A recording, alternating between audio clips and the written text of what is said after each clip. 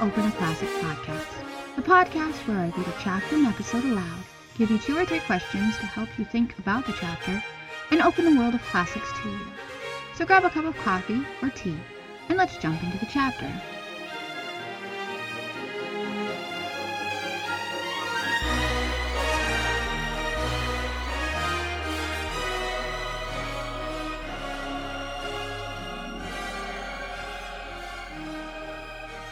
Chapter 11.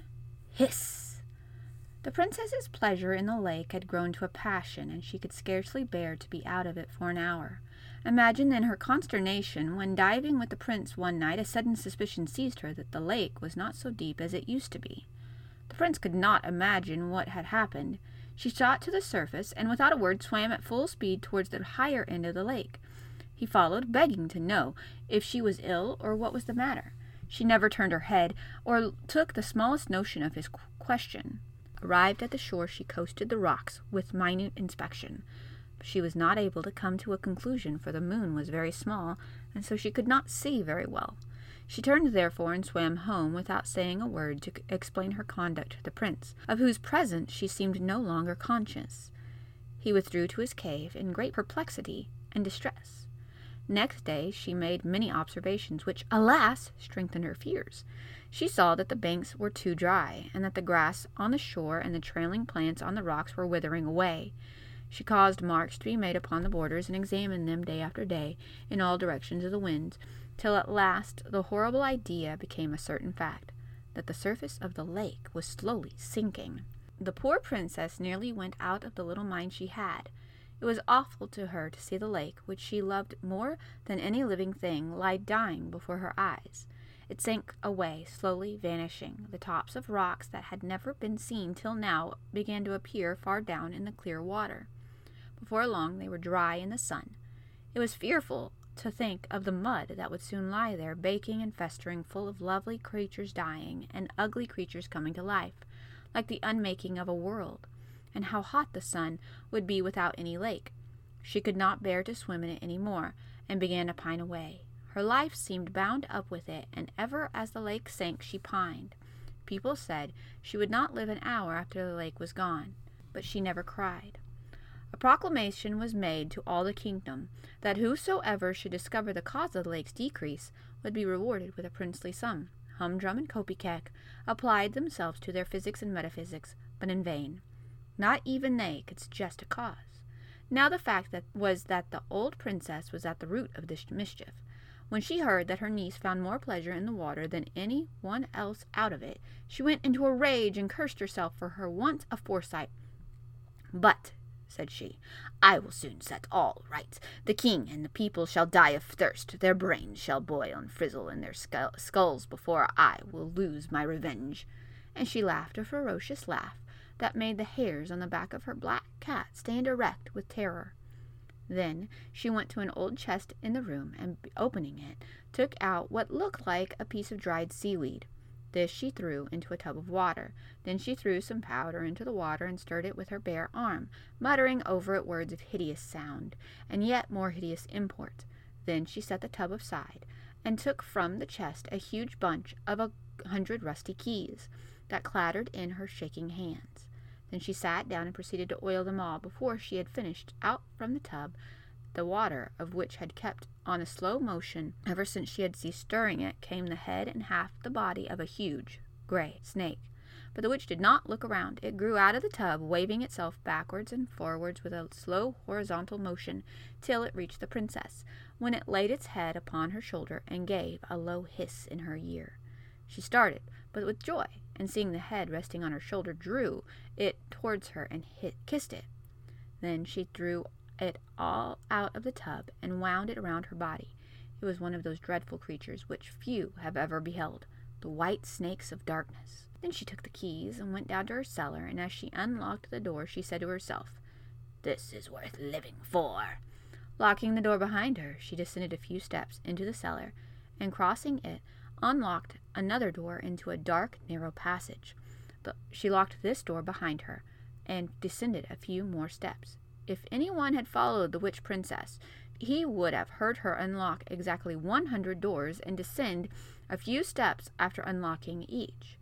When she had unlocked the last, she entered a vast cave, the roof of which was supported by huge natural pillars of rock. Now this roof was the underside of the bottom of the lake.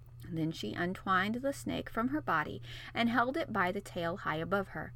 The hideous creature stretched up its head toward the roof of the cavern, which it was just able to reach. It then began to move its head backwards and forwards with a slow oscillating motion, as if looking for something. At the same moment, the witch began to walk round and round the cavern, coming nearer to the center every circuit, while the head of the snake described the same path over the roof that she did over the floor, for she kept holding it up, and still it kept slowly oscillating. Round and round the cavern they went, ever lessening the circuit, till, at last, the snake made a sudden dart and clung to the roof with its mouth. "That's right, my beauty," cried the princess. "Drain it dry." She let it go, left it hanging, and sat down on a great stone with her black cat, which had followed her all around the cave, by her side. Then she began to knit and mutter awful words. The snake hung like a huge leech, sucking at the stone. The cat stood with his back arched and his tail like a piece of cable, looking up at the snake, and the old woman sat and knitted and muttered. 7 days and 7 nights they remained thus, when suddenly the servant dropped from the roof as if exhausted, and shriveled up till it was again like a piece of dried seaweed. The witch started to her feet, picked it up and put it in her pocket, and looked up at the roof. 1 drop of water was trembling on the spot where the snake had been sucking. As soon as she saw that, she turned and fled, followed by her cat. Shutting the door in a terrible hurry, she locked it, and having muttered some frightful words, sped to the next, which also she locked and muttered over, and so with all the 100 doors, until she arrived in her own cellar.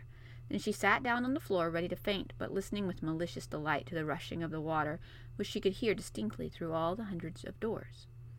But this was not enough. Now she had tasted revenge. She lost her patience. Without further measures, the lake would be too long in disappearing, so the next night, with the last shred of dying old moon rising, she took some of the water in which she had revived the snake, put it in a bottle, and set out, accompanied by her cat. Before morning she had made the entire circuit of the lake, muttering fearful words as she crossed every stream, and casting into it some of the water out of her bottle. When she had finished the circuit, she muttered yet again, and flung a handful of water towards the moon. Thereupon every spring in the country ceased to throb and bubble, dying away like the pulse of a dying man. The next day there was no sound of falling water to be heard along the border of the lake. The very courses were dry, and the mountains showed no silvery streaks down their dark sides. And not alone had the fountains of Mother Earth ceased to flow, for all the babies throughout the country were crying dreadfully, only without tears. Mostly open questions to consider while reading. The princess loves the lake. She discovers it is emptying out. Why do you think she reacts the way she does? The king's sister, the old princess, is behind the lake's shrinkage. She wants revenge so badly for being forgotten, she is willing for people to die of thirst and makes plans to drain the lake. Do you think this is a rational response? What could she have done instead? Revenge burns in the old princess, and the lake's drainage is too slow for her. What does she do?